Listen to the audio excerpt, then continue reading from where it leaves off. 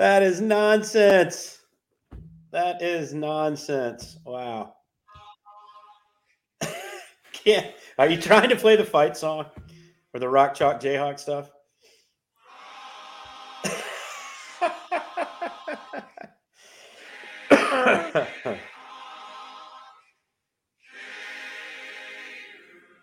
That's great.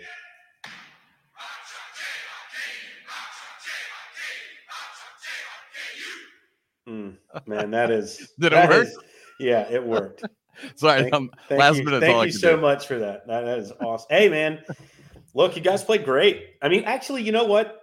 I don't know. You were there, so we'll talk about the experience, but it wasn't the best played game ever. North Carolina shot 32%. Kansas shot, I think, 43%. You've got all the stats in front of you, don't you? No. I just remember. Well, I was curious after the game. I was like, I don't think we made a shot in forever. I think we shot 25% in the second half. And I was like, how are we even in this game? Like, what's going on? And, but Kansas, too many players. They were able to go deep. And I think they panicked in the first half, to be honest. When they went small and he started going deep into his bench, I was like, wow, Self is panicking right now. We got up 15, and I think he just told them, look, just play. You're better. Just play. Well, did you hear what he said at halftime? No, I don't think so. Okay. I mean, there are so many ways. And for those of you, by the way, I'm just going to tell you right now, for those of you who are hoping to hear a cornhole right away, you're just going to have to sit through a little bit of college basketball first. Yeah. So much to talk about with what happened. But let's just start there since you brought it up. So at halftime, we were devastated, obviously, right? I mean, you guys came storming back, and we're down 40-25. And thank God that's the only bad thing when you go to these type of events.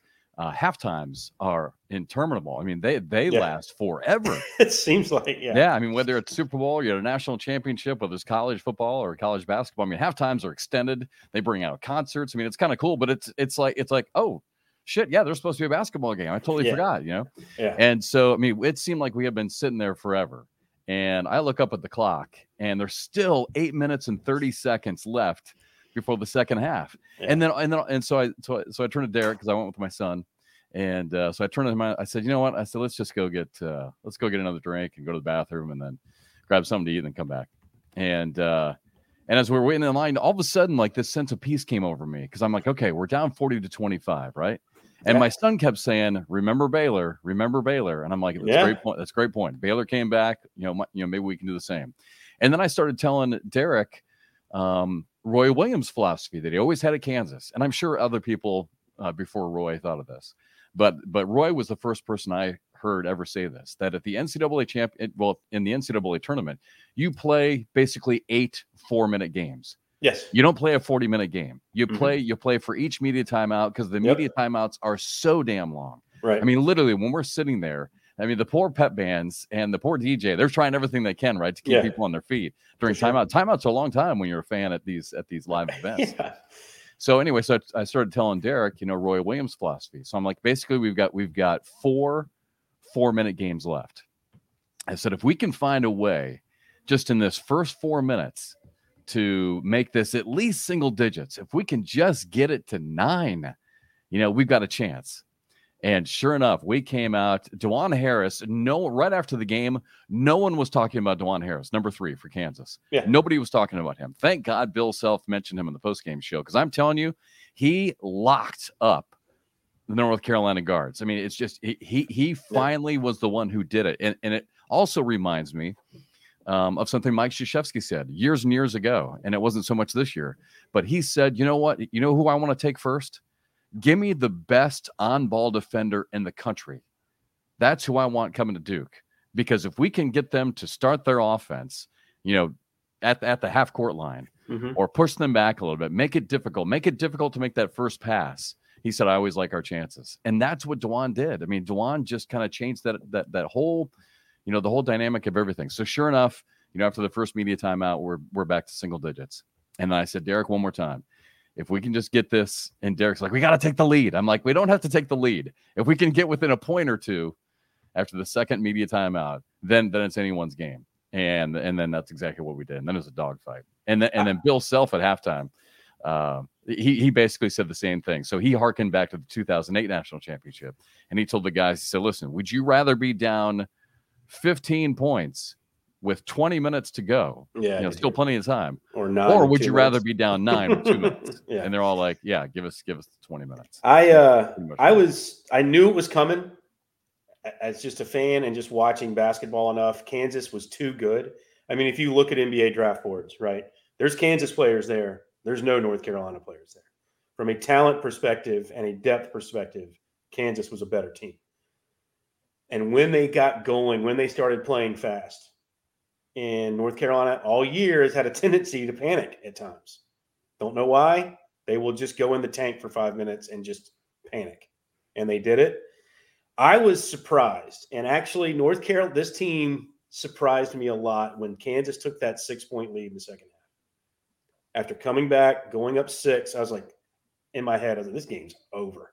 This might get to 10, 15 points. Oh, that's how it's been all year. Yeah. I mean, that's how it's been all year. We were not thinking that. And then somehow they found a way. They scored, came back and took the lead. They had a lead with a minute left. Yeah. And then, well, you guys out remodeled us by 100, so that was a problem. Well, I do think Bill Self panicked in the first half, and I didn't think he would do that. But when he started putting in all these other players, he had to because I thought he made the only mistake I thought he made was he left Mitch Lightfoot, number 44. Yeah. He left him out there with 2 fouls and only like 2 minutes left, and he picked up his third. But I was like, "Oh my god!" But he went small. But he didn't have to go as small as he went. He went super small, and that was to match. And to your point, to put pressure on the guards, and he wanted to do that. Look, I mean, North Carolina's guards had been their saving grace all year, and Brady Manek. Yeah, I think Bill Self did a good job and said, "All right, we're taking Love and we're taking Manek away from you. What can you do?" Yep, you're exactly right. And I mean, if Baycott would have been healthy, I think it would have been a little different, but he tried, did his best.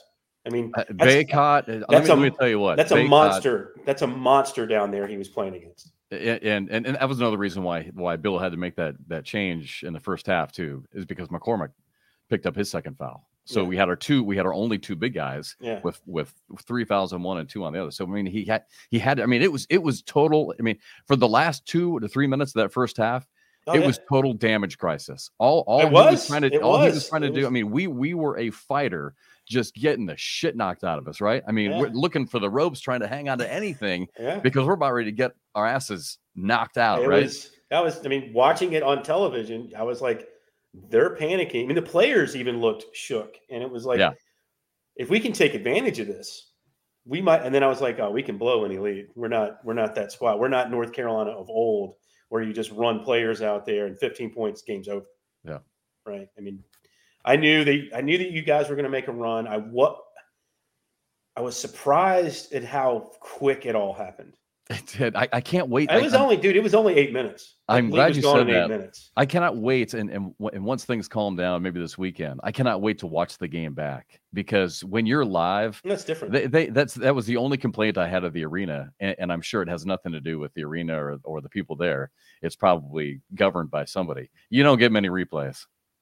You don't get many replays at all. So I really want to see exactly what happened and how everything, how the comeback happened, because when it happens live, it's hysteria. I'm telling you, it's math. And I'm sitting there like an 18-year-old back when I was at Kansas.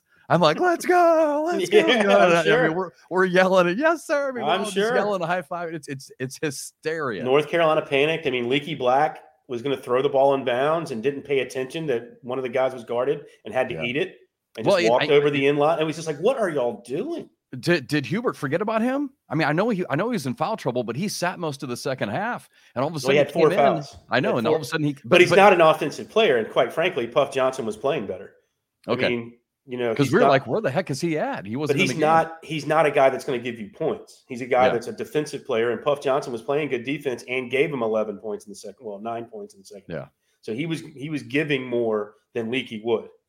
Because, when Black came back in the game, we were all like, whoa, wait a second. He's been sitting for a long time. Yeah, he got all throughout the whole comeback. And then when we had the lead, they could have used him. I mean, they really could have used his defensive presence on the floor, because, North Carolina's guards, as good as they can be offensively at times, are not great defensive players. Caleb Love could be if he wanted to be.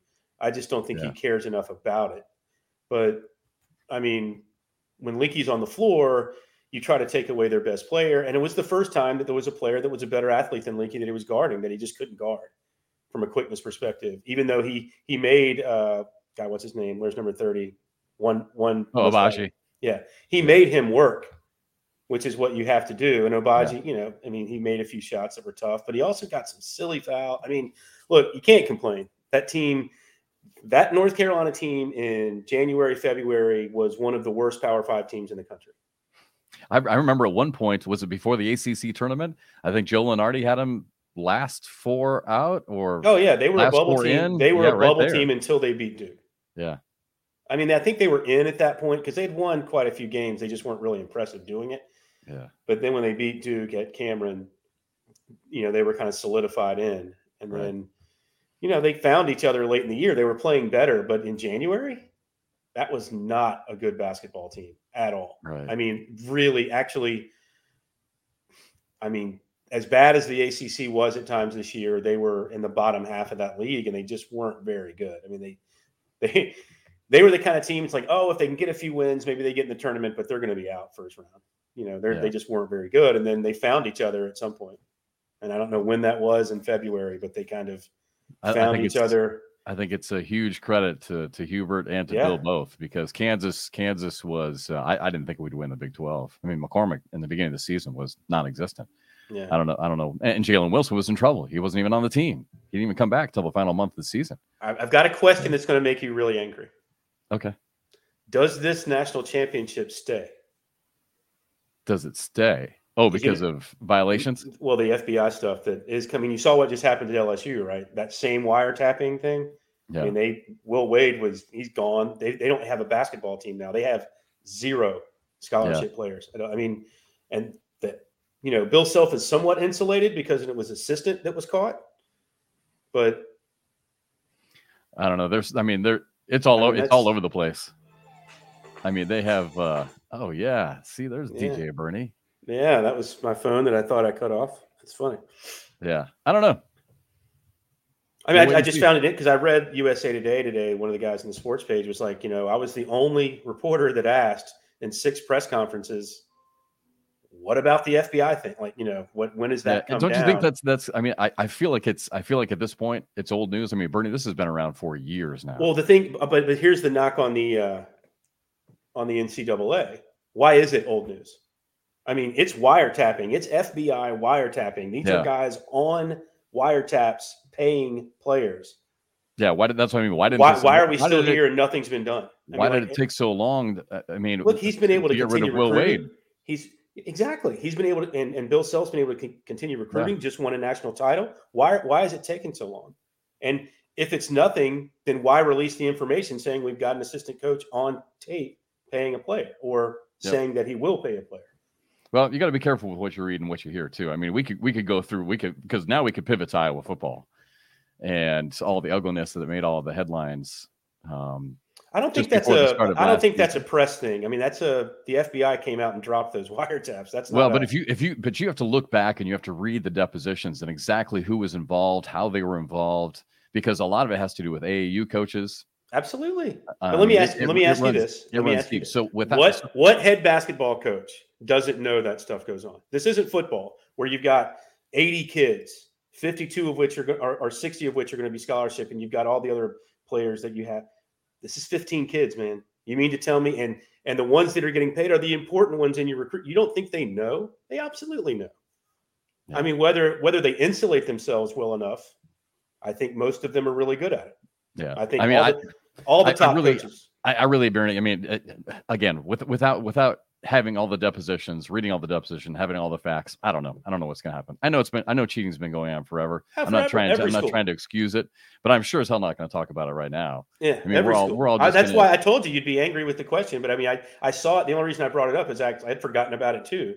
I saw it in USA Today today. It's a topic for a whole nother time, because again, why did it take Will Wade so long? And again, what are you going to do now? Because now a lot of the stuff that these guys were doing is all legal. Now we can pay players legally. So now what do you do? Well, I mean, is that the schools can't pay the players. They have to go get their deals done elsewhere. They can't go out and actively buy players. I know, but you know what Will Wade got in trouble. But that was happening though in the past. Yeah, well, absolutely. Will Wade got in trouble because he was the one on the wiretap. Yeah, I mean, Bruce Pearl got show clause for having, and he's still coaching a backyard barbecue, and really his biggest thing was he lied about it. But it was 10 years ago. And he's a pariah because he turned in when he was at, where was he? He actually turned in another coach, which apparently, and it's kind of like the police department and coaches, like you don't turn in another coach. It's like you become a pariah. Right. But somehow he's still out. I mean, let's talk about the guy at Houston, Kelvin Sampson. Yeah. I mean, how many times does he have to get caught before? That's the thing. That's why I'm not even I really don't. I'm not trying to dodge it. It's like I don't even know, Bernie. Like I don't even know what to. I don't know why it takes so long and why these are adjudicated so differently. I mean, again, I don't know. I don't know why it took them 3 years or 3 seasons to get rid of Will Wade. Yeah. Well, I think it's coming. I think it's coming that eventually. These are all reasons I think the Power Five and maybe some other teams and maybe another conference all split and create their own bylaws, create everything, because the way the NCAA does things obviously just doesn't. Yeah. Why does LSU get hit so hard and you've got other programs caught with the same hand in the same cookie jar and nothing's been done? Because they used the excuse for a while, the FBI hasn't finished their investigation. We can't do anything until their investigation is done because it's not their investigation, right? That's great. Well, now here we are 3 years later, and you've only done it to one school, and that's just and that. I mean, they didn't give him the death penalty, but they essentially gave him the death penalty. All right. So here's my question to you: if Kansas had not won the national championship, would you have even asked me that question? No, of course not. Yeah, that's what I mean. So why are we talking about it? Because I wanted to make you mad. I told you this question is going to make you mad. That's why I did it. No, I mean I don't think anything will be done either way, because if they were going to do something, they would have done it by now, I would imagine. Yeah. Well, if it was old news and no one cared about it before, I don't know why all of a sudden it gets moved to the top. I don't think no one cared about it. I think it got. I mean, look at let's use LSU for an example. That's a pretty big school to now have their second largest revenue sport essentially killed. You've got 0 scholarship players on campus. It's not like the new coach coming in is going to be able to do a whole lot about that. So you're looking at 2-3 years where they're not going to win more than 3 or 4 games, probably. Right? I mean, that program is essentially killed. Why? It's just weird to me that how they pick and choose when they really bring a hammer down. It's interesting. Yeah, I mean, I think that's my big question. Why are different programs adjudicated differently and at different speeds than others? I don't know. You know what? One thing I think it is, honestly. I'm going to make kind of an analogy. When I used to work in food and beverage, when I was a general manager of this one little sports bar, whenever the my brain's not working, the health inspector would come around, I would make sure I stayed with that guy and walked to every single thing, talk about him about every single possible thing he could write down. And quite frankly, every time they go in a restaurant, there's stuff they can see and write down about. Oh yeah, for sure. But because I stayed with him and walked and talked and went through the whole thing, he would give me a list and he'd come back in 3 days. Yeah. Easy to correct. I think if you are handling the NCAA a proper way, I think they look past you. I think if you kind of go at them in a different way, I think they hammer you. And I don't know any other way to explain it, but I think certain schools have learned how to play that, how to do that dance better than others, I think. Maybe so. Because, I mean, I look at, I mean, LSU, I've never seen, I mean, outside of the death penalty at SMU back in the 80s, I've never seen a team get hit like that. Right. And, I mean, there's been other schools that have had to, I mean, what happened at UMass? Remember when we were younger and UMass was so great under Calipari? And then he left and he put them under all kinds of stuff after he left. They've never come back. I mean, that's 20 some odd years ago, and that program's never come back. But then you look at a Baylor who was devastated, and rightfully so, by the way. Yes. But have all you seen that documentary? All of a sudden they bounce right back in both sports. Yeah, it's amazing, actually. But that documentary will literally make you sick to your stomach if you get a chance to. What's it called? Oh. Yeah, no, it was disgusting what happened there. Yeah, and that guy's still coaching, by the way. Yeah, I can't remember where I saw some smaller Christian. Was it a community college? No, well, kind of. It's like I think it's a junior college in Texas or something. But yeah, it's terrifying. Well, all right. So as we wrap this up, so Bacot, by the way, dude's a beast, a stud.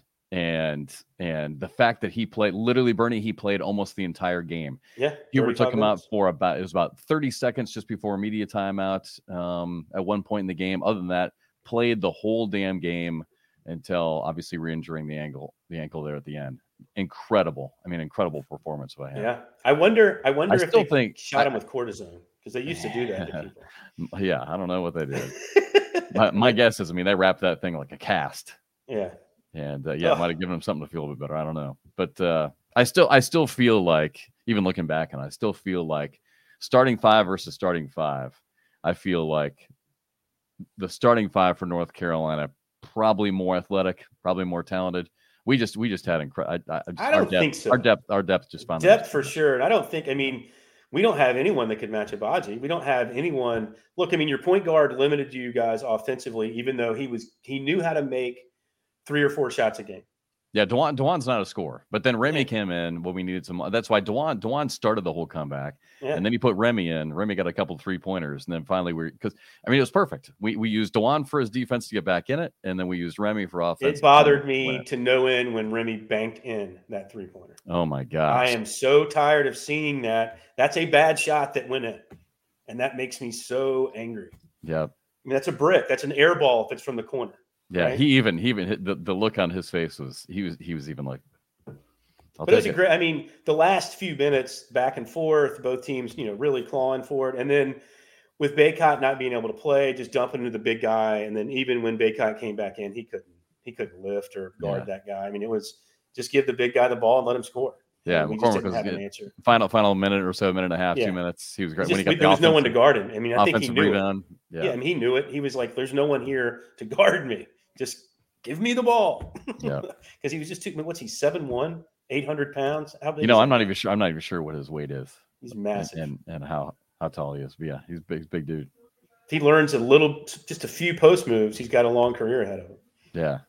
Really cool atmosphere, though. I mean, the place was just. I mean, it's amazing going to an event like this. I'd never been to a Final Four before, so pretty amazing to go there and just feel the intensity of the building. And I'll tell you what, I have to ask you about the North Carolina Duke game. I was just gonna talk about it. I mean, as much fun as the Kansas Villanova game was, if you're a Kansas fan.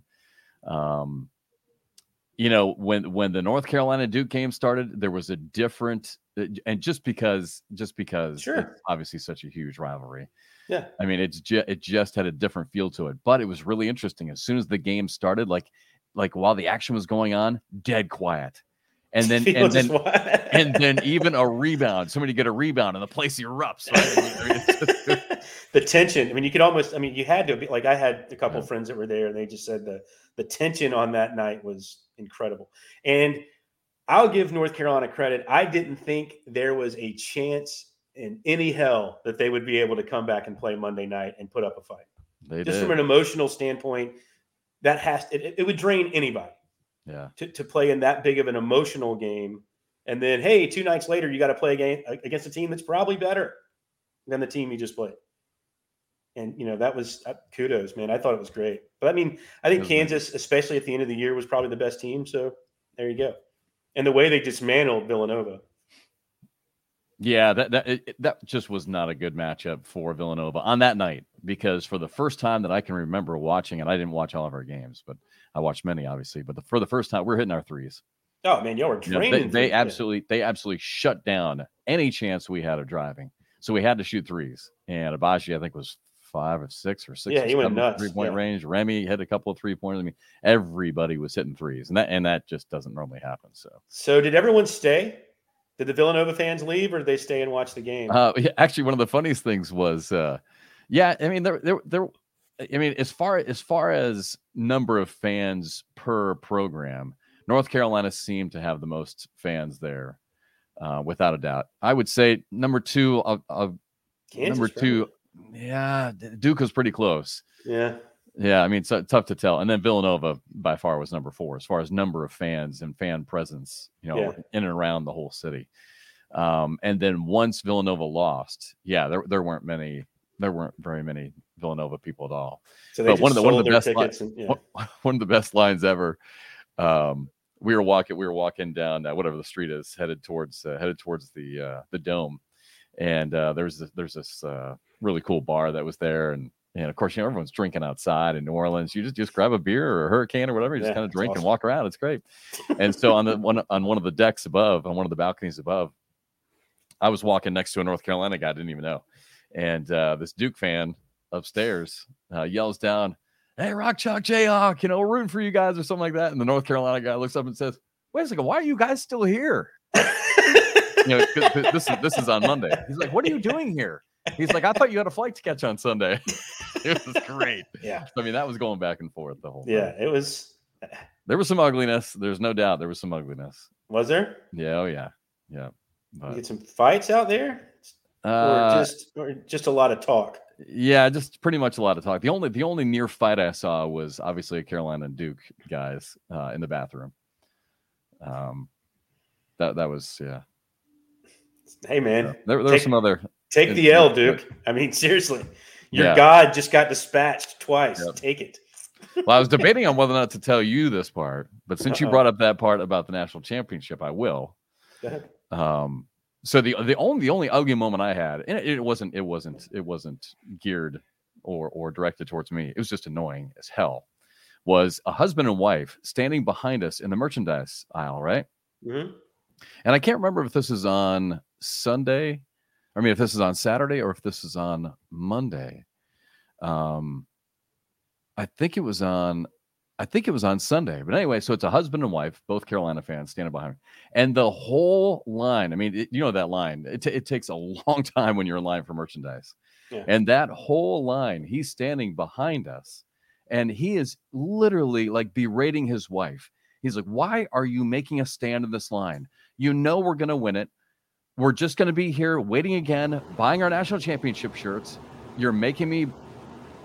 Oh, you hear that? That's me, probably. Oh, it's an AC. It's an AC unit. It sounds like a jet airplane. I was just making sure it wasn't my phone. No, it's here. He's like, and it just kept going and going. And then it was, I'm not even going to wear this Final Four shirt anyway. After we win it, all I'm going to do is just win my national championship. I'm just going to wear my. I mean, that was to me, and again for like 20 minutes while I'm in line, just chirp.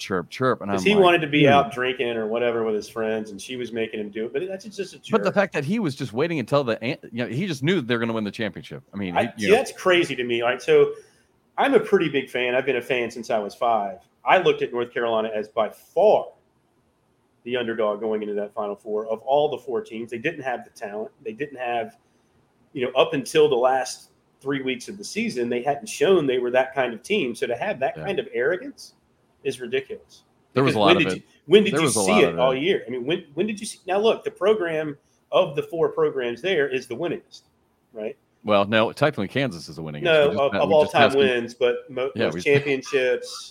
So now you're going to change the rules again. No rule. What's more important, regular season Who is the all-time winningest program? Kansas. Yeah. North Carolina has been that before, too.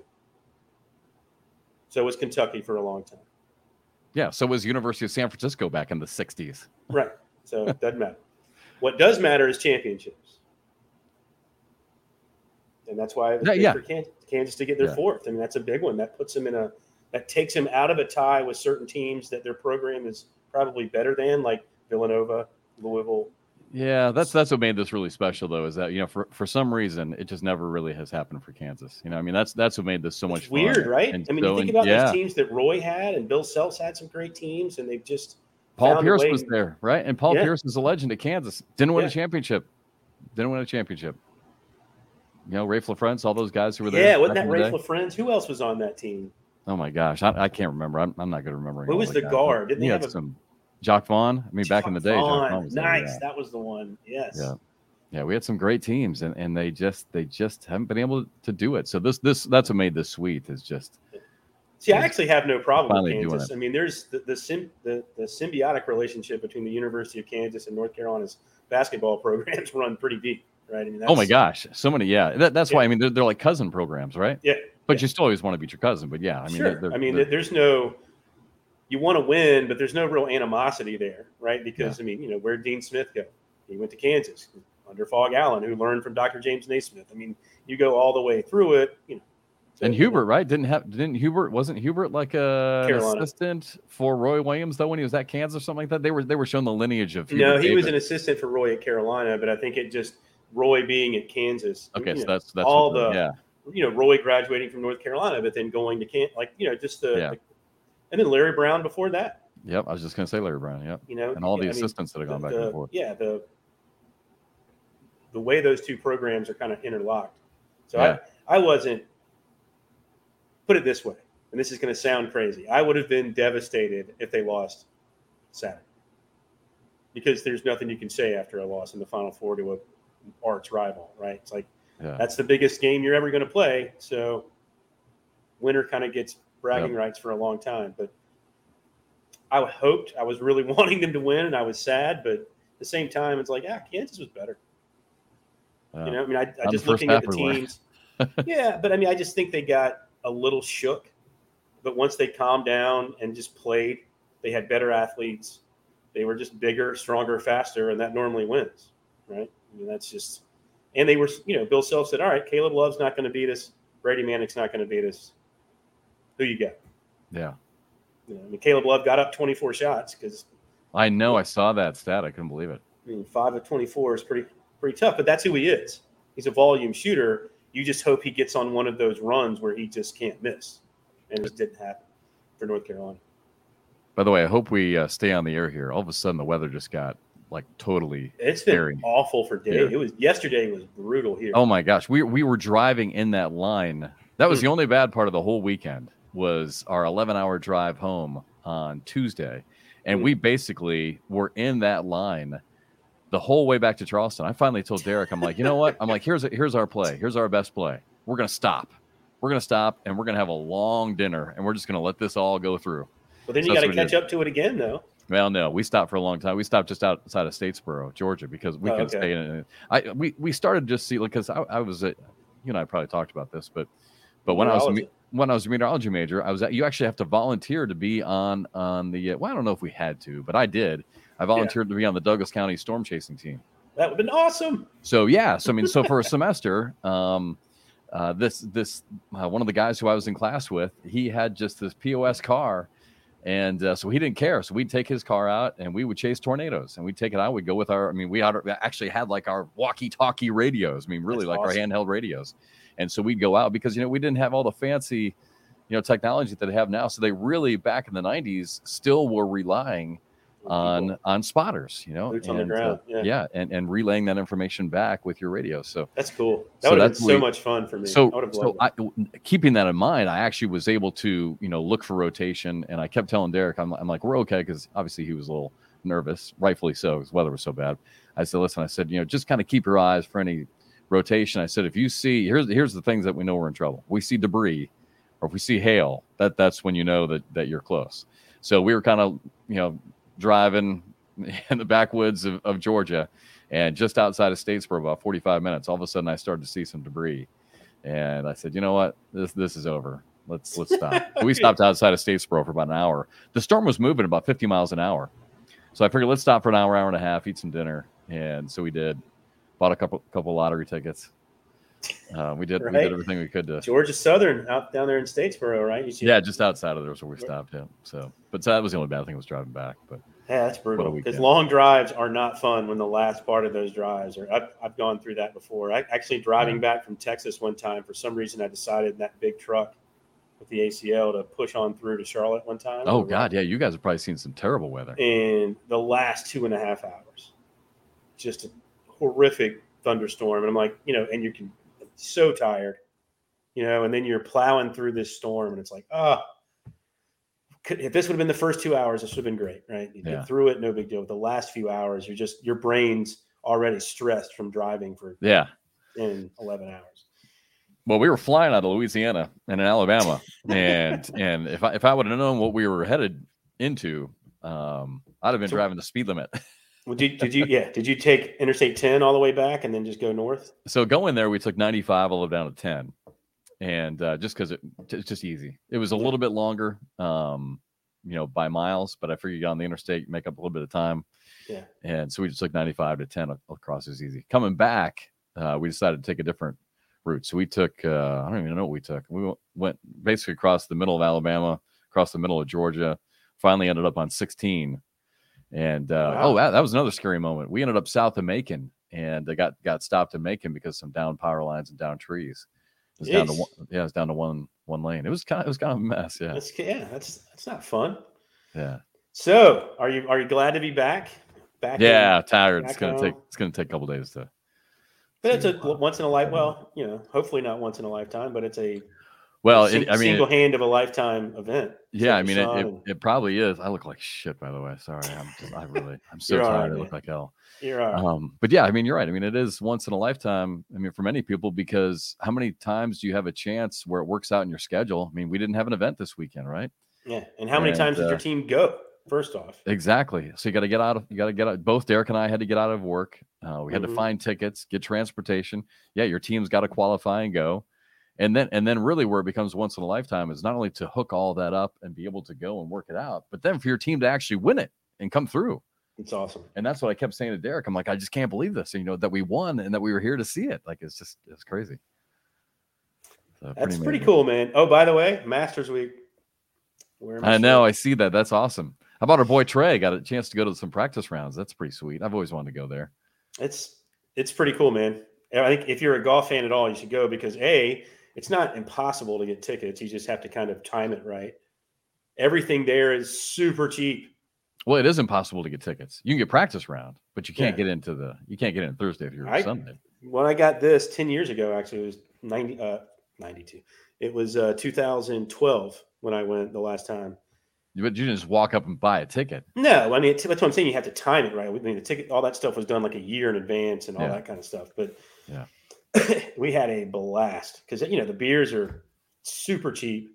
I probably ate 100 egg salad sandwiches. Yeah, I've heard they're really good. Because it's cheap. That's what's so crazy about it. It's not so much that they are good, but it's like, for $1.50, this is a pretty good sandwich. Right. I mean, they keep the prices super low.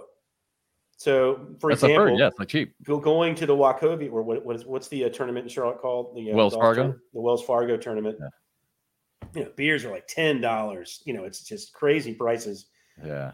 It's kind of like our cornhole beer prices. You try to tell these folks, like, if you brought the prices down a little bit, you'd actually sell more and you'd make up more on that money for long dollar instead of short dollar. But no one ever listens. But yeah, the beers are super expensive at that tournament. And I think it's that way at every tournament. But at the Masters, they keep everything low pro. And I know. I love that. Awesome. And we gambled the whole time. Unlike any other. I went with Stacy, actually, back in 2012. And we, he's not a big walker. So we kind of walked the grounds there for the first 30 minutes and kind of made our way down to 16. And we sat in the bleachers right by the tee box at 16. Oh, nice. Yeah. And we just gambled all day. That's good. We alternated who picked first. You pick, best score, birdies are $1, and you're just alternating who picks first with the golfers as they come through. Oh, that's good. I like that. All day. And, and there was a concession stand literally right there. So, I mean, it was brutal. It was awesome until we had to get up and then walk, because we were felt like the other side of the world from where we parked. And that's a hilly place. Oh, I know. That's what I've heard. It's way more undulating and hilly than you'd ever than. Yeah, you can't believe it until you're there. It's not pleasant to walk unless you're in great shape. It's like dark here. It's like dark. Is it? This those stupid ring lights that you get for these podcasts and all that kind of stuff. Like that's like the only light I have. Yeah. So speaking of the Masters, so here I am thinking I had a great weekend, right? Going to the Final Four in New Orleans. Meanwhile, our boy Trey, all he's doing is throwing cornhole bags with freaking Edelman, Gronkowski, and then he comes back home. And then he goes to the Masters for the practice rounds. I'm like, thanks for the invite, fellas. Thanks, Mr. One Up. Right? Didn't get an invite to that. At least some other people got to go. I'm surprised you weren't down there. You got to go out to LA. I did get to go to LA. I mean, put it this way. I was like, if I had to stay home and North Carolina makes a Final Four, I'm okay with it. Yeah. I mean, yes, I would have much rather gone down there and experience that, but didn't get invited. All right. We got 10 minutes left. We got 10 minutes. Wow. Yeah. All right. So everyone wanted more Jeff and Bernie. Okay. I'm thinking too that we probably need to get just before it gets too long. We got to get at least have to get Odie on, right? Yeah. He's not the armorist, but he's basically the guy who trains all the guys. Yeah, on SWAT. For some reason, my brain's not working. I'd be able to tell you exactly what his position is. But but really cool. Like I just consultant. I mean, he's the special consultant. I just want to interview him. He's a pretty gnarly guy, man. Yeah, that's what I've heard. Yeah. So I'm thinking maybe we bring a guest back. We'll do him for sure. But yeah, so people want more Jeff and Bernie, and it always seems like we just run out of time. So we got 10 minutes left. I don't even know what to ask you this week, or where we left off, or what was going on. There's not much to really know at this point, Jeff. I've been an open book the first few times, so it's all out there. Yeah, it's all. What we don't know is who Jeff McCarriger is. Yeah, we do. I think I've talked a little bit. Not a lot. On my past a little bit, and not a lot. A little bit about divorce and so my family, and so we know that you went to Kansas. Being a band. Dude, I could talk that band thing all day. But what made you go to Kansas? Meteorology school. Well, wow. I shouldn't say that. Actually, all right. That's the official reason. Was because at the time they had one of the top meteorology schools in the country, them in Colorado. And my dad said, "You're not going to Colorado." I guess the Oklahoma people don't like to hear that. Oh yeah, sorry. You're right. You're right. Oklahoma and Miami. I think Miami has. I mean, there's other, but it was a really good meteorology program. But so all right. So the honest answer is, there was a girl in high school. There's always a girl. Yeah. Right. I know. Fortunately, we don't have to worry about that anymore. Yeah. Because the girl I have, I kind of like. That works out. It's nice. Yeah, I think I'm going to keep her around. Yeah, that's cool. So all right, so back when I was in high school, we were mutual friends with the Millers, and so Lisa Miller, who I went to high school with, she was older than me, and she was just had a beautiful smile. She was she was very pretty. She was always nice to me. She wouldn't have, kind of like Kathy when we were younger, wouldn't have, this is the theme of my life, wouldn't have anything to do with me. And so, but we were always family friends, so we were hanging around a lot. So Lisa goes to the University of Kansas, and I think it was like deep in her freshman year sometime. She calls me out of the blue, and I'm like, yeah, she's thinking about me. That's right. Yeah. So what's up? What's up, Lisa? How you doing? And she's like, hey, I really think that this school will be a great fit for you. I'm like, oh God. I'm like, really? That's where this conversation is going? You want to talk academics? Yeah. So I'm like, fine. So I'm still thinking back in my head, right? There's got to be another reason that she's calling me, right? There has to be. It's not just because Kansas. Your ego's in the back for me, right? That's academics. That's just. I'm 18. I'm 18. I'm thinking this has nothing to do, right, with academics. So, but whatever, I'll come down and see if it's a good fit for me. Okay, I'll come and see. Yeah, so I make the drive down to Lawrence, right? And she lives in an all-girl dorm, and she sneaks me into the all-girl dorm GSP the first night. I'm like, man, this is going to be a great weekend. And just before we fall asleep, because I'm sleeping on her dorm room floor, her roommate was gone also, by the way. I mean, the stars were aligning, right? This is going to be like the greatest weekend ever. What were you doing on the floor then? So that was red flag number one. And then red flag number two was we started talking about the next day. And she's like, I want you to meet my boyfriend, and then we're gonna do this, and after boyfriend, all I heard was blah blah blah blah blah blah blah blah blah blah. Yeah, I heard nothing after that. You heard the Peanuts teacher in the back. Exactly. Yeah. Heard nothing after boyfriend. So the next day we go and we get donuts, and I meet the boyfriend, and dude is awesome, right? I mean, great guy. And we go around campus, and everyone is nice. The weather's beautiful. The campus, I mean, for those who haven't been to Lawrence, Kansas, I know it sounds funny, but it's actually a really pretty campus. Yeah, it's kind of like Clemson. It's kind of like Clemson, where it is the town. I mean, University of Kansas is Lawrence, Kansas. Yeah. So sure enough, I mean, I just absolutely loved it. So love the campus, love the city. Came back, told my parents. I said, hey, I really think that this is going to be on my short list of schools. So what started out with me thinking that the weekend was going to be totally different than it was. That's brutal. Yeah. But no, it ended up great. So I loved it. I wanted to be a meteorologist. They had a great meteorology school. So how much science was involved with that?